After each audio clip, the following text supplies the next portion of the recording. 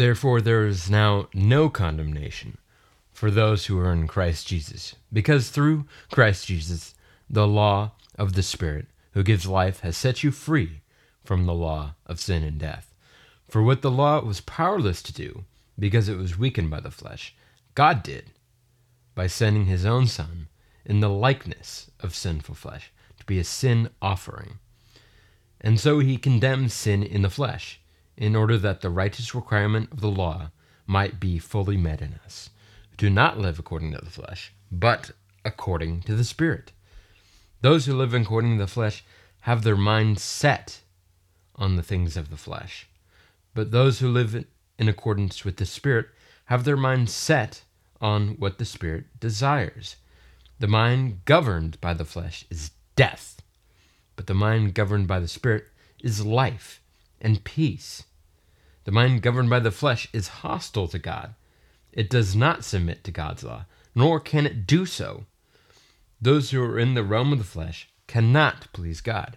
You, however, are not in the realm of the flesh, but in the realm of the Spirit, if indeed the Spirit of God lives in you.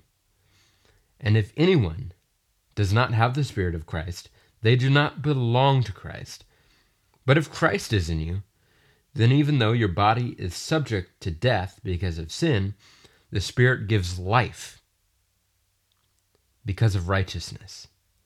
And if the Spirit of him who raised Jesus from the dead is living in you, he who raised Jesus from the dead will also give life to your mortal bodies because of the Spirit who lives in you.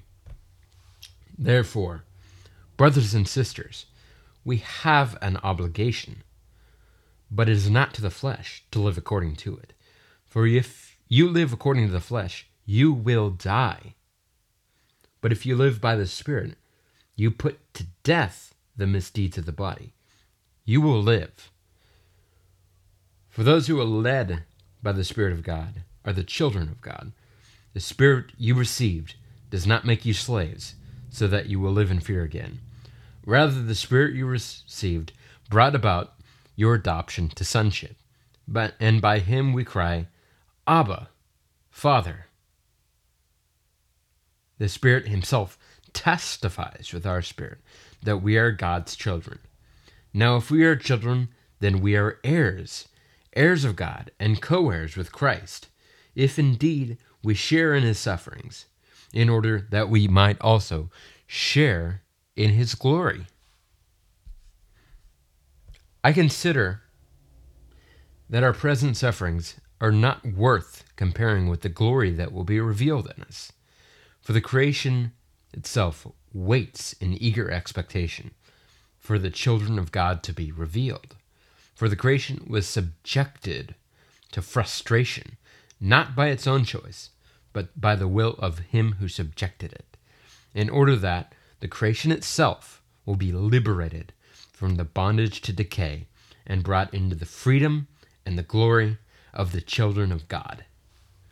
We know that the whole creation has been groaning as in the pains of childbirth, right up to the present moment.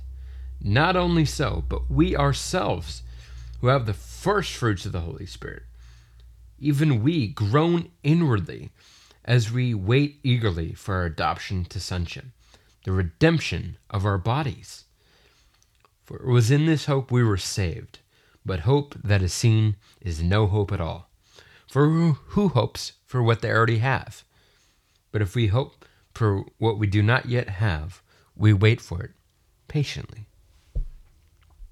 In the same way, the Spirit helps us in our weakness. We don't know what we ought to pray for, but the Spirit himself intercedes for us through wordless groans.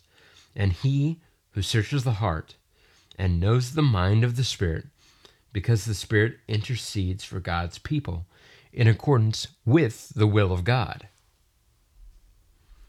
And we know that in all things, God works for those who love him, who have been called according to his purpose. For those God foreknew, he also predestined to be conformed to the image of his Son, that he might be the firstborn among many brothers and sisters.